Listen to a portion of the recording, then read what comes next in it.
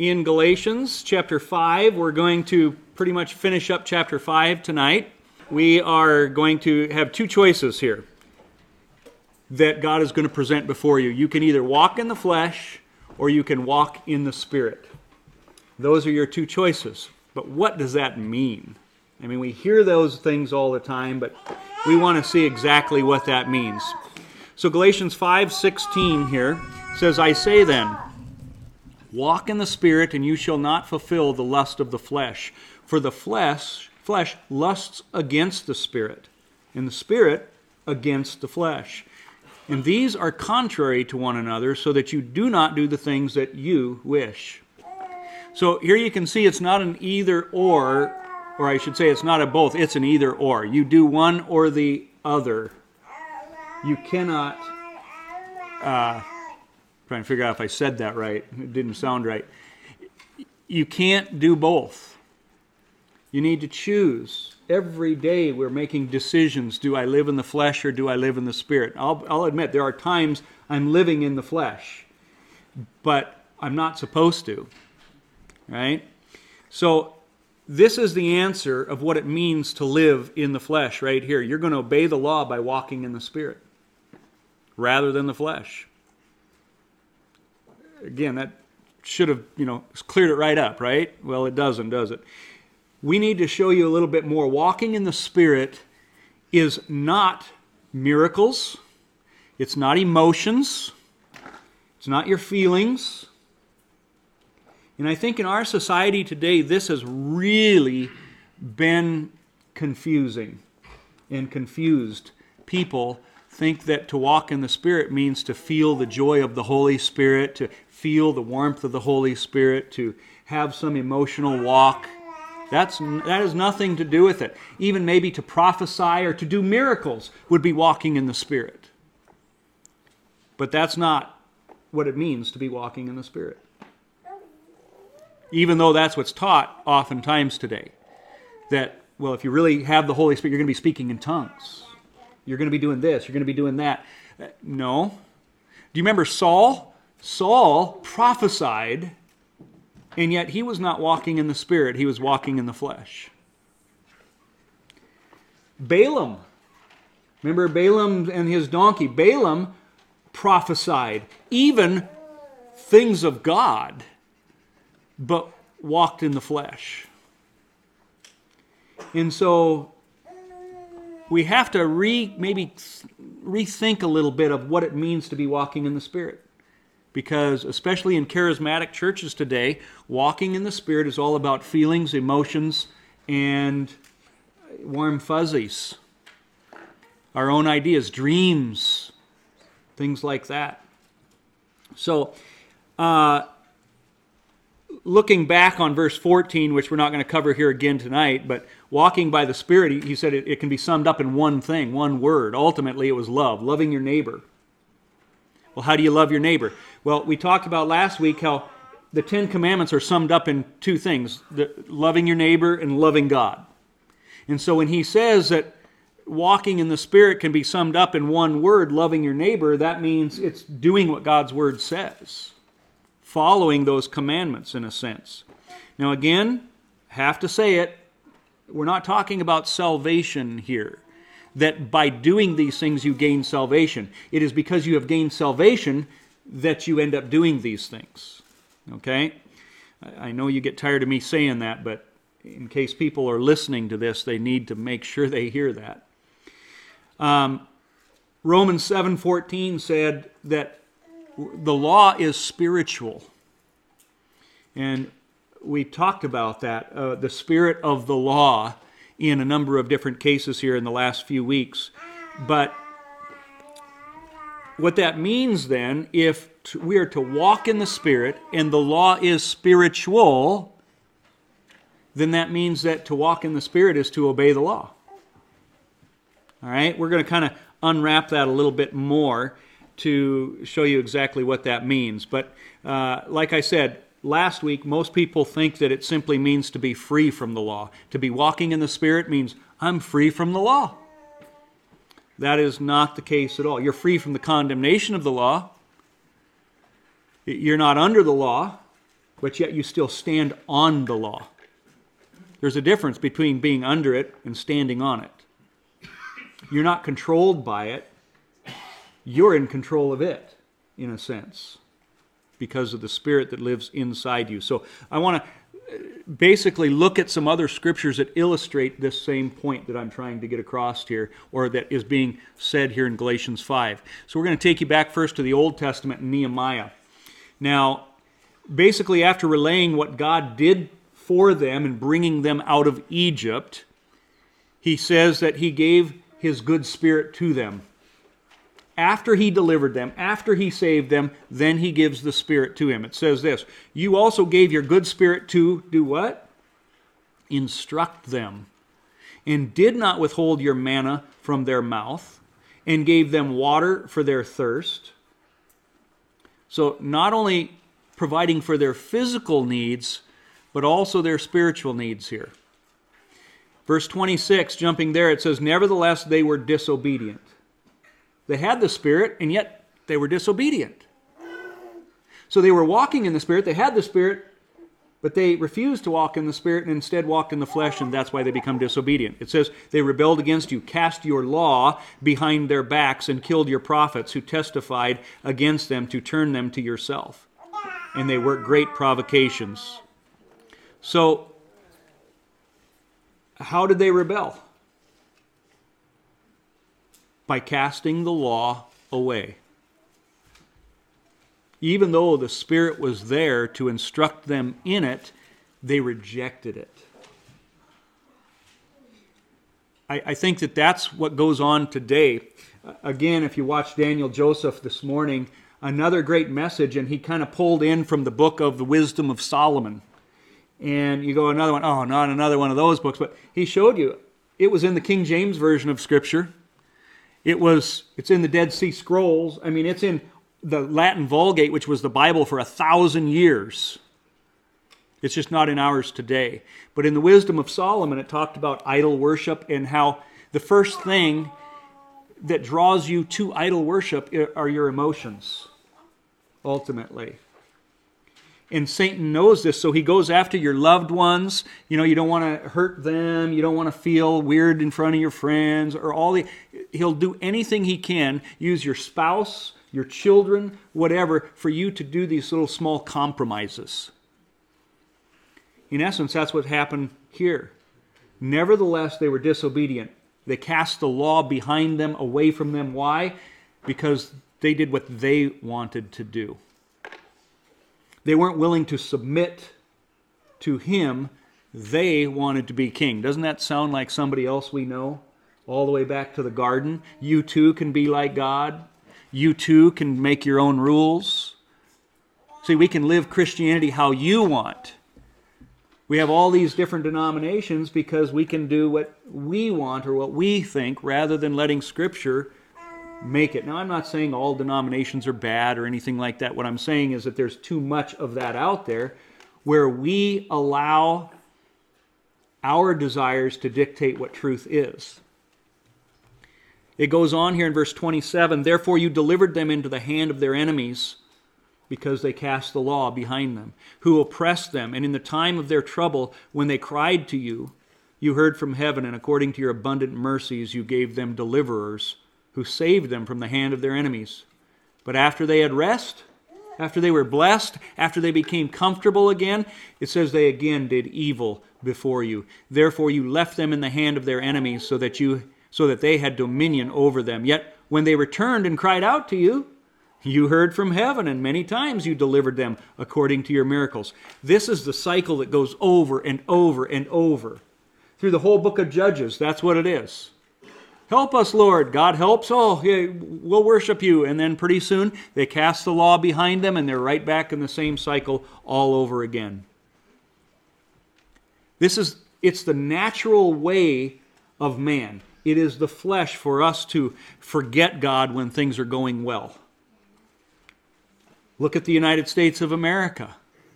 We have cast him out. We have cast his law away. Our churches have become progressive, accepting BLM, accepting, all of these ideas of homosexuality, not standing up for abortion, against abortion, all those kinds of things that we do. Why? Because we're comfortable. We don't need you. I mean, we're doing pretty well. I mean, look, I've got a house. I've got food on my table. I mean, why do we really need God? I'm doing pretty well on my own. Well, let me tell you, we're not. I think that's going to change shortly. It goes on in verse 29, and testified against them that you might bring them back to your law. What was the point of God allowing trials and tribulations to come in their life? To bring them back to His law. Let me tell you something. That's what's going to happen in the United States of America. He is going to allow bad things to happen because He is wooing you back to Him.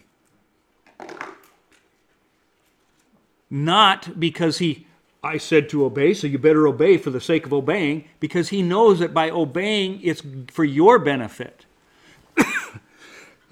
Excuse me, it's for your blessing. You are the one that will receive joy from that. Not a burden, but joy. It says, yet they acted proudly, did not heed your commandments, but sinned against your judgments, which if a man does, he shall live by them. We talked about that back in Hebrews. We looked at this verse where that's used in a good positive sense and in a negative sense. Here it's in a good positive sense. If a man does these things, he'll live by them. You're going to have life. If you keep the commandments of God, it's good. And they shrugged their shoulders, stiffened their necks, and would not hear. Yet for many years you had patience with them and testified against them by your Spirit in your prophets. Yet they would not listen. Therefore you gave them into the hand of the peoples of the lands. So again, the point is, come back to the law. And here we see, even in the Old Testament, what did God give in order to bring them back to the law? His Spirit. The same thing He gave us today. And we act as if the giving of the Holy Spirit frees us from the law, yet we see it was the giving of the Spirit that was to bring them back to it. To help them. To be able to do it. Now, I'm not saying you're going to be able to do this perfectly in the worldly way, the fleshly way, but what I'm saying is you can now do all things through Christ who lives in you. Remember Jesus, when He went up, He says, if I don't go away, then the counselor won't come. He says, I have to go so that the Holy Spirit can come and live inside of you, basically. As a church, we do very little focusing on the Holy Spirit. Sometimes we focus on Jesus' death and His resurrection, and we're done. Don't forget His ascension. Without His ascension, there was no Spirit. That's a vital part of the life of Christ, that He go back. But it's the Spirit as well that testifies against them there in verse 30. So if you're not listening to the law, if we have rejected it and cast it behind us, what spirit are you listening to? Your own? The spirit of the Antichrist, which is lawlessness? That's a question we all need to ask ourselves. Psalm 119:35 says, make me walk in the path of your commandments, for I delight in it. Do we ever pray that? Do we pray these things? We should. We should focus on it. Psalm 85:13, righteousness will go before him and shall make his footsteps our pathway. We should walk in His footsteps. The whole, what did Jesus do? We don't have to ask, what would He do? We know what He did. What did Jesus do? He showed us. So, that's an important thing. The devil today is telling us that we need to be liberated from this. You should be free from the law. Well, that's because the devil wants to rob you of your blessing. By us being free from the law, that doesn't bring benefit to you. That brings curses, not blessings. So let's look at Romans 8 along the same line. There is therefore now no condemnation to those who are in Christ Jesus, who do not walk according to the flesh. Well, if you're not walking according to the flesh, it goes on to tell you what you are walking in, according to the Spirit. For the law of the Spirit of life in Christ Jesus has made me free from the law of sin and death. I mean, just let that sink in a little bit. There's no condemnation for those who don't walk in the flesh, but who walk in the Spirit. Now, that doesn't mean that he set you free from the law, like he got rid of the law. He got rid of the condemnation. He got rid of the law of sin and death. It continues. For what the law could not do, in that it was weak through the flesh. Now, it wasn't the problem of the law, was it? It was the problem with you. The problem of your flesh. God did by sending his own Son in the likeness of sinful flesh, likeness, on account of sin. Because you see, Jesus had no sin. He did not walk in the Spirit, or in the flesh. He walked in the Spirit. So it says he condemned sin in the flesh. So this is a huge part of doctrine right there. That Jesus came in the flesh, but walked in the Spirit in the flesh. To deny that Jesus came in the flesh is the spirit of the Antichrist, the Bible tells us. So it's important that you understand that. It continues in verse 4. That the righteous requirement of the law might be fulfilled in us. Now wait a minute, there's a requirement of the law? Yeah. Now, Jesus fulfilled that for you though, right? Well, yes, but is that what this says here? So that the righteous requirement of the law might be fulfilled in us. Through Jesus, yes, but it doesn't just say that. It says, who do not walk. That means doing something. Walking the walk. Who do not walk according to the flesh, but according to the Spirit. That means you have to walk, do something in the Spirit. For those who live according to the flesh set their minds on the things of the flesh, but those who live according to the Spirit, the things of the Spirit. I think this is one of the most frustrating things in my life right here. As I've contemplated this more today, it breaks my heart to see not only in my own life, but in the lives of so many that I know. Well, everybody. And it's like how many things. I think of that song, What a Friend We Have in Jesus, where it talks about what needless pain we bear. And something I forfeit. How does that go? I can't pull it. Because we do not carry everything Yeah. to the Lord in prayer. Yeah. How many things do we go through in this life because we do not submit and surrender to Him, that we walk in the Spirit? Ask yourself, where was your mind at? Because remember, it says that we do not have the mind here. Don't set your minds on the things of the flesh. Where has your mind been 50% of the time this week?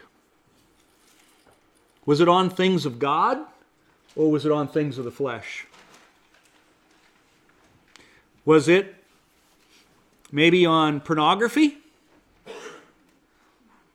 Was it on money? Getting more of it? How to get more of it?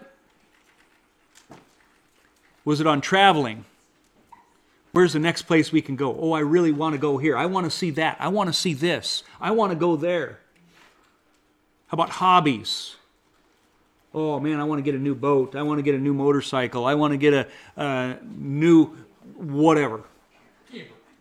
Camper. A new camper. Maybe it was on relaxation. Oh man, I just want to do nothing. I want to feed my flesh so that I can do nothing. Can't wait till I retire so I don't have to work anymore. Like that never really happens anyway. But, how many of us have spent over half of our time thinking about serving others. Calling somebody who we know is hurting. Praying for somebody who we know is hurting and needs help. Praying to God and just giving Him glory, recognizing who He is. And saying, God, you are worthy. You are powerful. You deserve all reverence and awe in my life because you alone deserve honor, power, glory. We need to set our minds on the things of the Spirit. Guys, I'll tell you something. If our minds are set on that, you will be following the commandments of God. You just will. If your mind is set on the flesh, yeah, you might have to have these little reminders around your house all the time. Now, I'm not saying you can't put the Ten Commandments up on your house, but, we're going to have them on the walls. We're going to have to wear our little seats so that oh yeah, that's right, I got to remember not to steal, not to cheat, to remember my Sabbath day. I shouldn't need that because I'm living in the Spirit. It's inside me. It's who I am, not who I need to be reminded to be. And that's the difference here.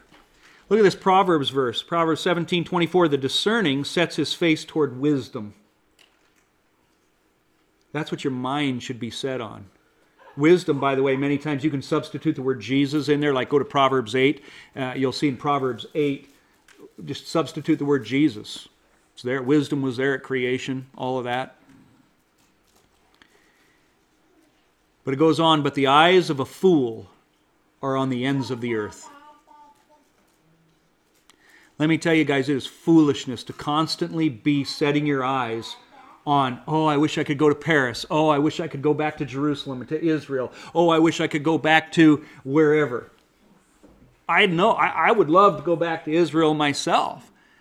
But if that's what my mind is dwelling on, that is not the things of the Spirit.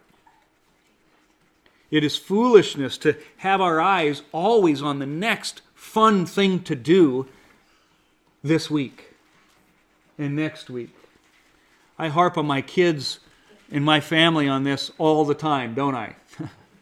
My wife is like, in not a good way. Constantly saying, we don't have to have some fun thing to do all the time.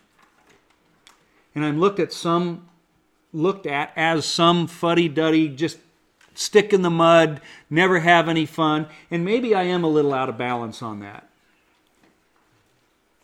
But I think the world is out of balance on the other side of it.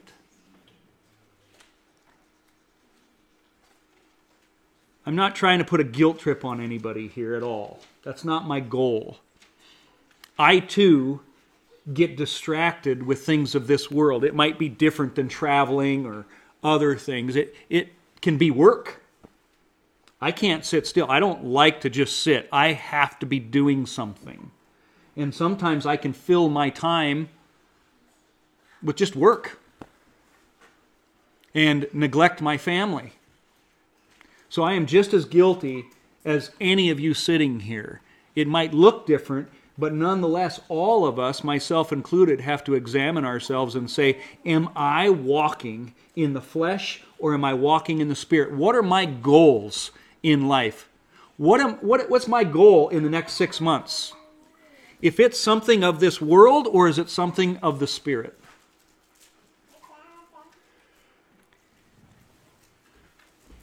Only those who walk according to the Spirit will live. It's the Spirit, as I said, that empowers us to obey, and it's the blood of Jesus that forgives us when we don't obey. We can't forget that. 1 John here is going to show us what it means to live in the Spirit. If we say that we have fellowship with Him and walk in darkness, we lie. We do not practice the truth. But if we walk in the light as He is in the light, we have fellowship with one another, and the blood of Jesus Christ, His Son, cleanses us from all sin. If we say that we have no sin, we deceive ourselves and the truth is not in us. Romans 8:6, for to be carnally minded, it goes on here, is death. But to be spiritually minded is life and peace. Again, to be spiritually minded, to be mindful of the law and the commandments of God and the decrees of God. I was reading here, I think it was yesterday morning in Genesis 26. And when God is going to bless Abraham, you know what it says? Because he keeps my commandments, my decrees and statutes. And I thought, wait a minute. This is Abraham. You know the timing of Abraham, right? That's long before Moses, long before Leviticus. And here it says right there in Genesis 26 that Abraham is being blessed because he kept commandments, statutes, decrees. Well, Leviticus hasn't happened. What are these commandments, laws, decrees? Well, as I've said before, guys, they knew these things before the Ten Commandments. The Ten Commandments simply put it onto stone. They even had burnt offerings before Leviticus, right? Esau, Jacob, Noah gets off of the ark. What's the first thing he does? He makes sacrifices. Did he tell all that to Adam? I think so, yeah. We know that it was the angels that gave the law. The scriptures tell us that at Mount Sinai. The angels knew the law. So yeah, somehow, we don't have it written, but we know somehow they had laws and decrees and statutes. The Sabbath, they knew about that because of creation.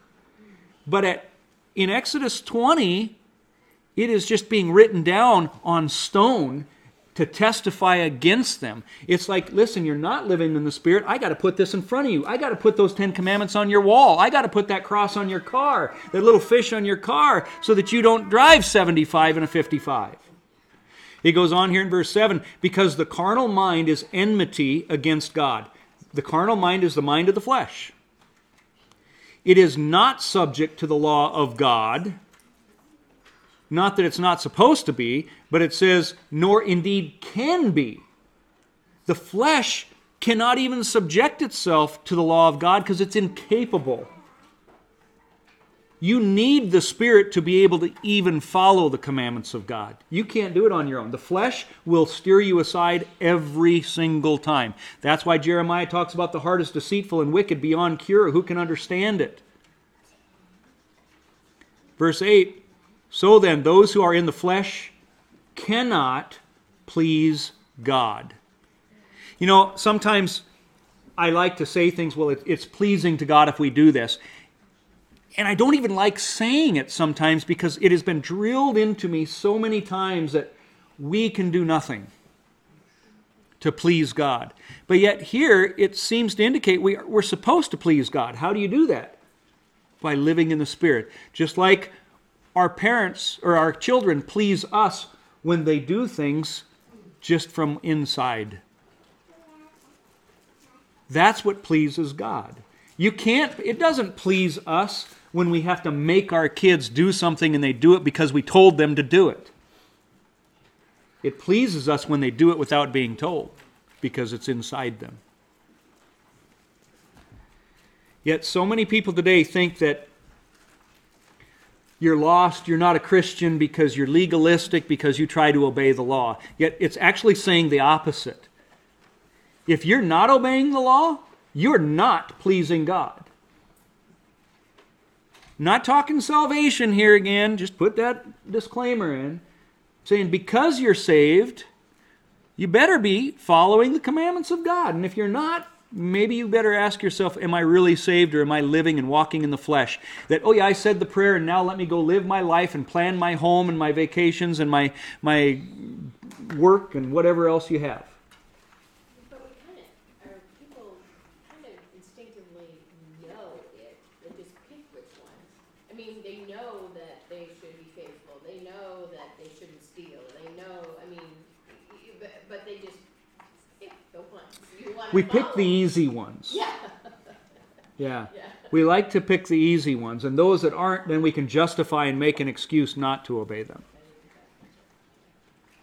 But listen, it's God's Word. God's Word is God's Word, and we don't get to do it. Ron Brown, he spoke in Iowa here this last week, and he said that one time I think it was in Texas, he started talking about homosexuality, and basically the crowd started to getting a little bit irritated with him.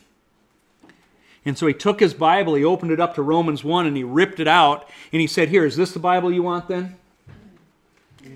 He said, "Maybe I shouldn't do that," but he said, we pick and choose. I don't want that part of the Bible. Here's my Bible. No, guys, we don't have the right to decide what belongs in there and what doesn't. It's there, you keep it, period. So, Romans 8:9, if you are not in the flesh, but you are not in the flesh, but in the Spirit, if indeed the Spirit of God dwells in you. That's that. Maybe if you're not, maybe you better ask yourself if you are a believer. Is God really in me? Have I surrendered? Have I submitted? Now, if anyone does not have the Spirit of Christ, he is not his. And if Christ is in you, the body is dead because of sin, but the Spirit is life because of righteousness. But if the Spirit of Him who raised Jesus from the dead dwells in you, He who raised Christ from the dead will also give life to your mortal bodies through His Spirit who dwells in you. You want life in your flesh? Then you have to have His Spirit. And by the way, note Spirit of God and the Spirit of Christ here are used synonymously. Okay? So, there is no difference.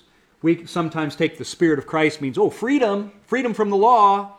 Nope, same thing. It's used synonymously. So, if you're a Spirit-filled Christian, it means you're going to be following in the footsteps and the commands of God. It's that simple. You'll fail. You're gonna miss them here and there, and definitely screw up. I'm not saying that, but you're going to have a heart for it, because a tree is judged by its fruit. You want to know if you're a Christian? There's a standard for that. You don't have to wonder. Where's your heart at? You know. Do you have a desire to follow God or not? Because just saying you're a Christian doesn't make you one. We've heard that before. Unfortunately, I think because people go to church, I go to church, I pray. That makes me a Christian. No, it doesn't. That's not the standard of the walking in the Spirit, going to church and praying. So, again, once more, we're seeing this strong connection between the Spirit and the law. So, let's go revisit 1 John one more time. We already looked at it, but just after talking about it, think about this again. If we say that we have fellowship with Him and walk in darkness, we lie and do not practice the truth. We can lie to ourselves, but if we walk doing something in the light, as He is in the light, we have fellowship with one another, and the blood of Jesus Christ, His Son, cleanses us from all sin. I'm going to go out on a limb here, guys, and say we all need to be woke up. We live in a country that has put us to sleep as far as what it means to be a Christian. We have made it so easy that all we have to do is go to church, say we're a Christian, and put the little Christian fish without the Darwin feet on the back of our car. That's it. That's all there is to it. Now go live life. Be happy. That is not Christianity. That is not, do you really think that you're living a life like any of the disciples, the examples we have in Scripture? No, we're not. Now, each of us is going to have to ask ourselves that question, and each of us has to find our own way. We have to work. Okay, we have to do things. We have to be in this world, but at the same time, there are ways that we can walk in the Spirit as we do those things. So, if we walk in the light, then the blood of Jesus is effective. Jesus never even said it was going to be easy, did he? In fact, he actually said the opposite. You're going to be persecuted because of me. The world is going to hate you because of me. But we want the easy street. That's why we have to be in the Word, because it's that Word, the Spirit working through the Word, that empowers us. He gives us the strength to be bold. I'll tell you, I think that if most people, myself included, in the church today had to go through the 40-year desert wandering, none of us would make it. We would complain just like they did in the first 3 days because they had no water. When our flesh is weak, boy, when my flesh gets worn down, it can get ugly. Back to Galatians. I say then, walk in the Spirit, and you shall not fulfill the lust of the flesh. For the flesh lusts against the Spirit, and the Spirit against the flesh, and these are contrary to one another, so that you do not do the things that you wish. So, are you doing what you wish, or what the Spirit asks you to do? Maybe this week you need to turn off that TV. Get off of Facebook. Get off of Instagram. Get off of TikTok. Stop chasing the God of the almighty dollar, the God of entertainment, whatever it might be, and meditate on God's Word. Memorize a Bible verse. Find somebody that you can call and pray for, pray with. Look for the opportunities around you. You know, when the Israelites went out into the wilderness and they didn't have water, was it because God wasn't watching out for them? No. It says that He was testing them. Maybe God has blessed us with what we have as a test. Because it doesn't always have to be suffering as a test. Sometimes it can be our blessings too. 2 Timothy speaks of our warring here. You therefore must endure hardship as a good soldier of Jesus Christ. No one engaged in warfare entangles himself with the affairs of this life, that he may please him who enlisted him as a soldier. And also, if anyone competes in athletics, he is not crowned unless he competes according to the rules. You're going to endure hardships. It's not going to be easy. It's not supposed to be easy. But as you compete, there are rules. You need to compete by those rules. You don't get to make them. Verse 18, if you are led by the Spirit, you are not under the law. Now you just take this by itself, yeah. Oh, we're free from the law. We get to, it has no meaning in my life anymore. No. The context here is important, as you've seen. And many other places show us the same thing that we've been talking about. Clearly it means we're not saved by the law. Okay? And it also clearly means we're not condemned by it. But it doesn't mean the law is gone either. Verse 19 continues, now the works of the flesh are evident. You want to know what it means to be walking in the flesh, which is just the opposite of walking in the Spirit? Well, here he defines it for you. Context will explain it all. What are the works of the flesh? Adultery, fornication, uncleanliness, lewdness, idolatry, sorcery. Let's maybe put some things to that. Adultery, not loving your spouse like you're supposed to. Fornication, cheating on your spouse. Pornography. Uncleanliness. Does that just mean not washing your hands before you eat? Or does that maybe mean protecting the temple? God gave us what clean and unclean is. Lewdness. dirty jokes, cussing and swearing, those sexual innuendos on the TV shows you like to watch. Idolatry, maybe it's money. Putting anything where your heart is, that's where your God is. How about sorcery? Horoscopes, maybe vibrations. Hatred. You have some hatred towards somebody.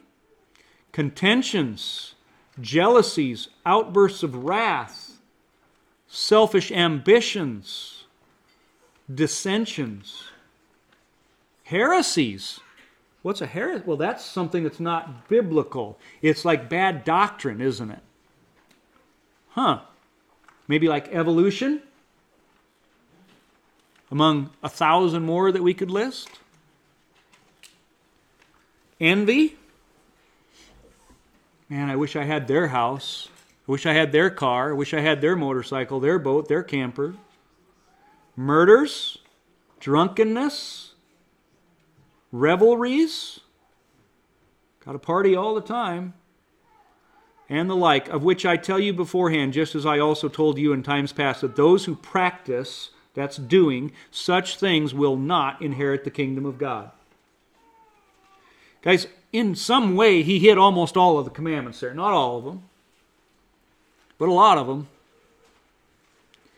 In other words, he's using the 10 Commandments to say if you're breaking those commandments, that's what it means to live in the flesh. So if the opposite of living in the flesh is living in the Spirit, that means not doing those bad things and doing the good things. It seems kind of clear what it means to be walking in the Spirit. It doesn't mean you're free to go live your life for you. 1 John 3:6, whoever abides in him does not sin. Whoever sins has neither seen him nor known him. Little children, let no one deceive you. He who practices righteousness is righteous, just as he is righteous. Man, it's just so weird how many times in the New Testament there's something to do, like if you actually practice righteousness, do good things, that's righteous.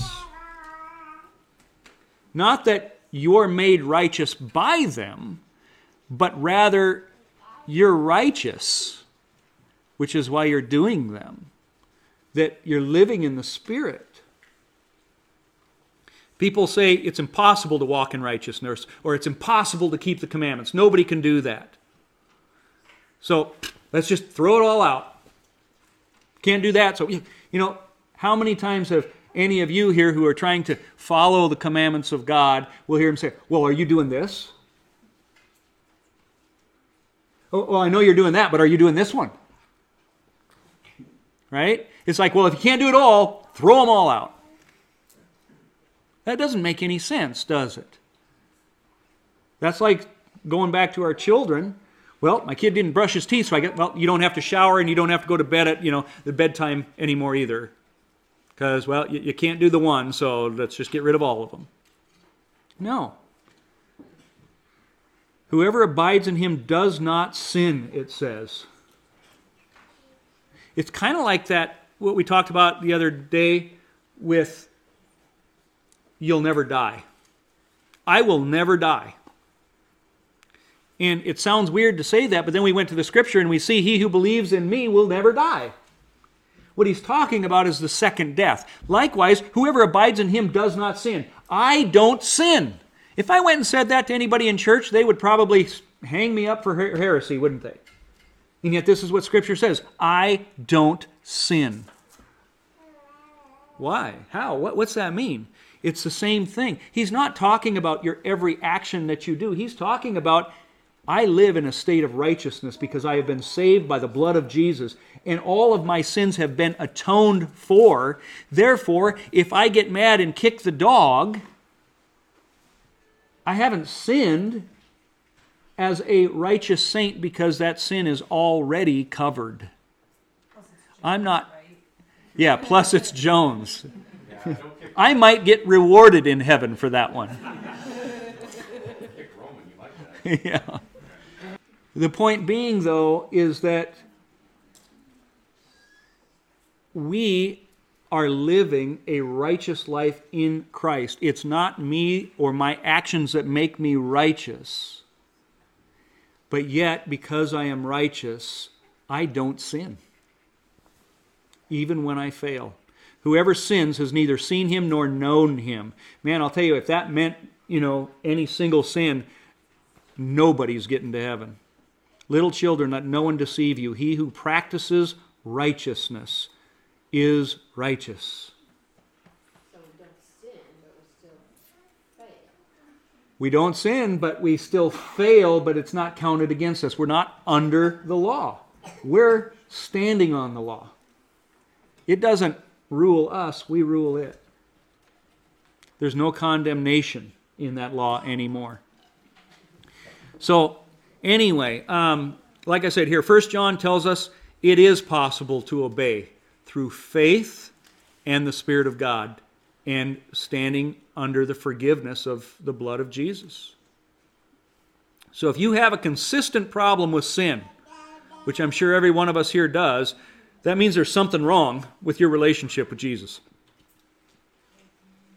Every one of us here has something wrong with our relationship with Jesus. There is some part of our life that we're probably hanging on to, something we don't want to give up.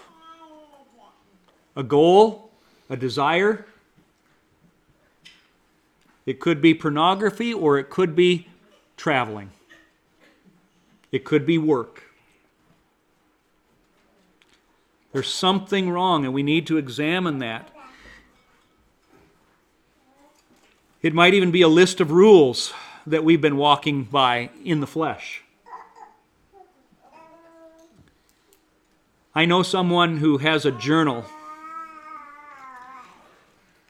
and they've written in this journal all of the things that they like.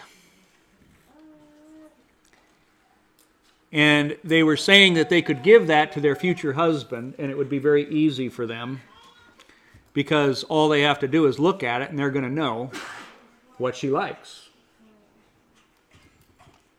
Well, God has made it easy for us too. I thought, that was a great idea. A great idea to kind of just have all of this down and as a husband. But you see, that's what God has done. He's written His journal for us. We know exactly what pleases Him. And when you walk in the flesh, you cannot please God. 1 John 3:8, he who sins is of the devil, for the devil has sinned from the beginning. For this purpose the Son of God was manifested, that He might destroy the works of the devil. Whoever has been born of God does not sin, for his seed remains in him, and he cannot sin, because he has been born of God. And that just doesn't even make any sense if you read it in the flesh. But in the Spirit, understanding the truth of the gospel, it does make sense. Living in the Spirit means I have a desire to obey God. We've talked about this many times, but Paul said, if I do what I do not want to do, we might call that sin, but God didn't call that sin. He says, it is no longer I myself who do it. I'm not taking the blame. It's sin living in me that does it. Who's taking the blame? It's not you. If I do what I do not want to do, it is no longer I who do it. It's sin living in me that does it. Now again, that can be taken wrong and say, the devil made me do it. No. That's not it either. You see, Paul hated, if I do what I don't want to do, there is no condemnation. It is not counted against you. He is not sinning. God looks at that and He counts that and chalks that up to the flesh, not to the Spirit. Because you have a new spirit. Galatians 5:22, but the fruit of the Spirit is love, joy, peace, long-suffering, kindness, goodness, faithfulness, gentleness, self-control. Those all seem like things that we're supposed to do. Don't live in the flesh, live in the Spirit. He just told us what the walking in the flesh was, all of this list of sins. Now He's telling you what it means to walk in the Spirit. Here it is. Love. Well, half of the commandments are right there. We talked about that, right? Peace, long-suffering, kindness, goodness, faithfulness, gentleness, self-control. Well, what's self-control? Doing what you're not supposed to do. How do you know what you're not supposed to do? Well, it was written down for you. There's a book that tells you that. Against such there is no law. There is no law against the Spirit because it doesn't count against you. Those who are Christ's have crucified the flesh with its passions and desires. So if you belong to Christ, you crucify the flesh with all of the passions. Your pornography, your traveling, your relaxation, whatever it is.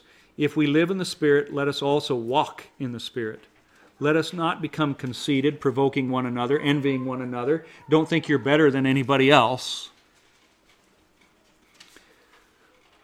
I think as Timothy says that the law was made for the lawless, not for the righteous. What's that mean? The law was not made for the righteous, but for the unrighteous. You had to write down the list for the ones that didn't take a shower, not for the ones that did. Exactly. If I drive 60 in a 60-mile-per-hour zone, I could drive all day long and not have to worry about a thing, right? The law is not for me. That 60-mile-per-hour speed limit means nothing to me. But if I decide to go 100 miles per hour, not only am I going to get to see somebody probably sooner than I want to, but I am going to come under the law. That simple. You're only under the law when you break the law. That's why the law is not made for the righteous. If we walk in the Spirit, the law says nothing to us. I'm free. I experienced this too. You know, when I was younger, I used to push it all the time. I had a radar detector when I was in college. Okay? After college, I got rid of that thing because, you know, I found that as I'm driving on my trips, and maybe it's a 65-mile speed limit and I'm going 75 or 80, I'm constantly looking. And then every now and then that car comes over the hill and my foot's on the, down, and my heart's, it wasn't a cop, fine. Or if it was a cop, and you're looking in the mirror, right? That is not a joy-filled life. But when I'm driving the speed limit, which I'm a 5 over. I figured the law says it's okay, so I'm a 5 over. If I'm doing the 5 over, I can drive all day long, not even care what cars are coming at me. I can focus on the sermon or whatever it is that I'm listening on, and my brain is not distracted from that, and it is a peaceful, joyful day. We're not under the law because we live in the Spirit. When you live in the Spirit, these are the things of the Spirit. There's no law for you, right? But when we disobey, now you're under the law. That's what it means when the law is not made for the righteous, but for the unrighteous. So, today, our environment is one of the flesh. I mean, our country, our culture is just one of the flesh. Immediate gratification. You know, you want it, you can have it, just work hard for it. You know, but this is not the things of the Spirit. You know, many of you have started having your worldview shift a little bit in the last couple of years. I think all of us, we've got to keep going, because when the Israelites were in Babylon and they were allowed to go back to Jerusalem, less than 10% of them went back to Jerusalem. I think I've talked about this before. The most sad thing about that is this. Had all of them gone back, they all could have. They'd have been there when Jesus came. But because 90% of them stayed in Babylon, did not come out of her, they missed Jesus when he came.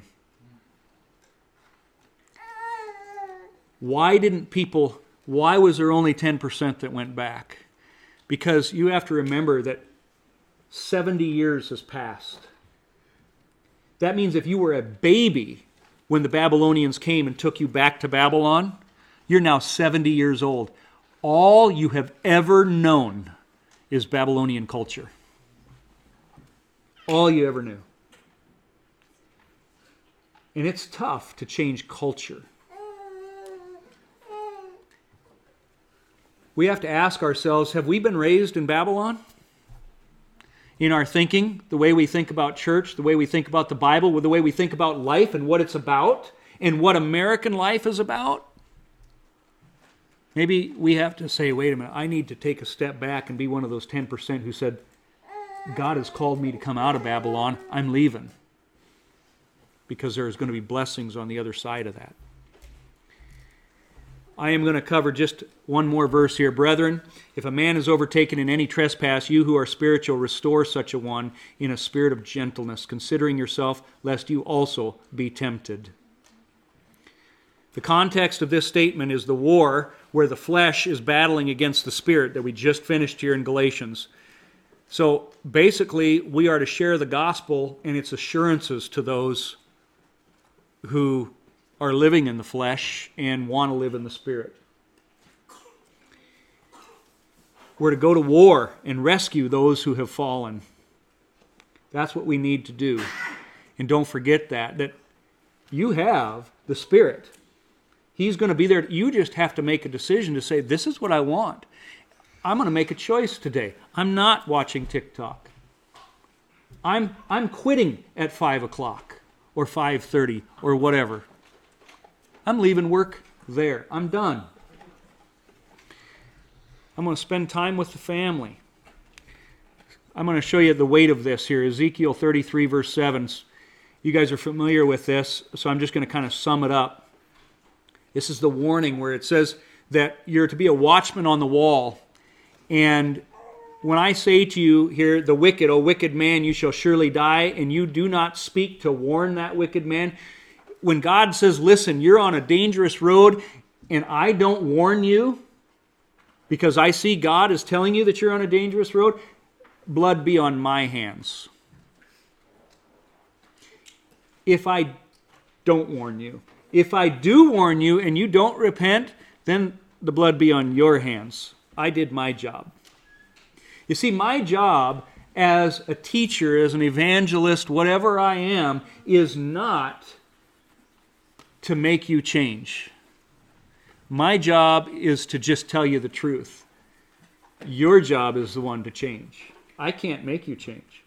Jeremiah, Ezekiel, I'll tell you, ministry can be so frustrating because sometimes I feel like I could just talk to a wall all day and accomplish the same thing. You know, you go to a church and I speak on creation. Oh, yeah. But it doesn't change a thing.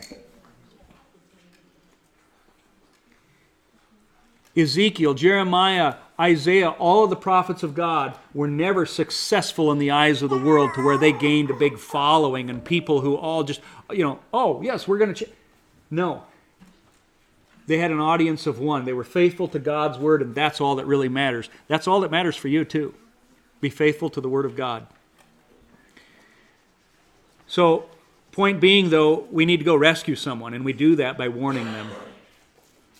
And it isn't just to be nice to them, be loving to them. It's more than that. This is a matter of life and death. If somebody's house is burning down, you don't just knock on their door and say, hey, how are you today? Oh, what a beautiful day. And be nice to them and invite them. Wait, would you like to come over to my house? No, you say, get out of your house. It's burning down. If we don't realize this, if we don't do something, there's going to be a lot more people going to hell. And if that isn't serious enough for you, he says, not only is it their life at stake, but it's your life at stake. Blood be on your head, your hands, if you don't warn them. It continues in verse 10, basically saying, if our transgressions and our sins lie upon us and we pine away in them, how can we then live? Say to them, as I live, says the Lord God, I have no pleasure in the death of the wicked, but that the wicked turn from his way and live. Turn from your evil ways. In other words, if you pine away in sin, we're going to die. You can pine away after it, or you can just ignore it and be comfortable in it. But you're going to die. That's not what the Lord wants. He wants us to repent. And remember, this isn't talking about the death in this age. This is talking about eternal life, eternal death. Verse 12, the righteous of the righteous man shall not deliver him in the days of the transgression. If, therefore you, O Son of Man, say to the children of people, the righteousness of the righteous man shall not deliver him in the days of transgression. If there's a righteous man who goes and lives in sin, he's no longer righteous. It's kind of weird how your works cannot save you, but they can damn you to hell. Isn't that interesting? You could be a believer for 30 years and abandon the Lord. You're going to die. You can't store up righteousness. That's what this is saying here in Ezekiel. Go read it. Because it's about our relationship with God. If the wicked repent, though, they could have been wicked for 30 years and repent, and they're going to be considered righteous. It's a warning not to grow weary in this fight. When I say to the righteous that you shall surely live, but he trusts in his own righteousness and commits iniquity, none of his righteous works shall be remembered. It can damn you to hell, but it can't save you, but it does reward you. So, again, you won't be saved by keeping the commandments of God, obeying the Sabbath, any of that. But we need to walk in the Spirit and His power and His forgiveness, not grow weary, rely on His righteousness, and you're fine. You're blessed. Think about the Orthodox Jews today. We've talked about this before too, but they keep the commandments of God way better than any of us, but they reject the Messiah, and there's no righteousness for them. You need both. So,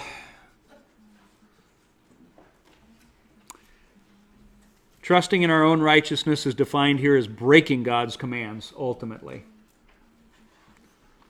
So, trying to think, I'm going to do maybe one more here. Proverbs 3:5, trust in the Lord with all your heart and lean not on your own understanding. In all your ways acknowledge Him, and He shall direct your paths. Proverbs 3:1 also says, my son, do not forsake Torah. And then he says this, ultimately, thus says the Lord of hosts, do not listen to the words of the prophets who prophesy to you. They make you worthless. They speak a vision of their own heart, not from their own mouth, or not from the mouth of the Lord. They continually say to those who despise me, the Lord has said, you shall have peace. And to everyone who walks according to the dictates of his own heart, they say, no evil shall come upon you. I'm going to probably talk more about this next week. And I'm going to stop here because I think this talks about so many churches and pastors today who soothe you with kind words and tell you to ignore the conviction of the Spirit. It's okay, you're under grace. Spiritual anesthesiologists, basically. They remove the pain. They remove the breaking of your spirit. They remove the commandments. So we'll pick up on that next week. But for now, let those be a warning, and just know that you can walk in the Spirit because you have the Spirit of God in you. And that when you do fail, and you hate the fact that you fail, there's no condemnation, and you have not sinned because of Jesus Christ. That's good news. All right, we'll pray. Lord, thank you so much for your word and just the truth in it. Lord, let us live it out. You are worthy, and we want to please you. We want our life to bring you glory, to bring you honor. And though we fail all the time, Lord, it is such a comfort knowing that it is not counted against us. Blessed is the man whose sins will never be counted against him. You even said that in the Old Testament. And now we have the greatest gift of all through your Son Jesus. We see how that is accomplished. And yet so often we trample on that truth and we take it for granted. May we not do so. May you just challenge us this week, Lord. Reveal to us, every one of us, those things that we do in the flesh. And let us make those choices to walk in the Spirit by the power of your presence in us. And may we experience the blessings and the promises that you have given us in so doing. In Jesus' name, amen.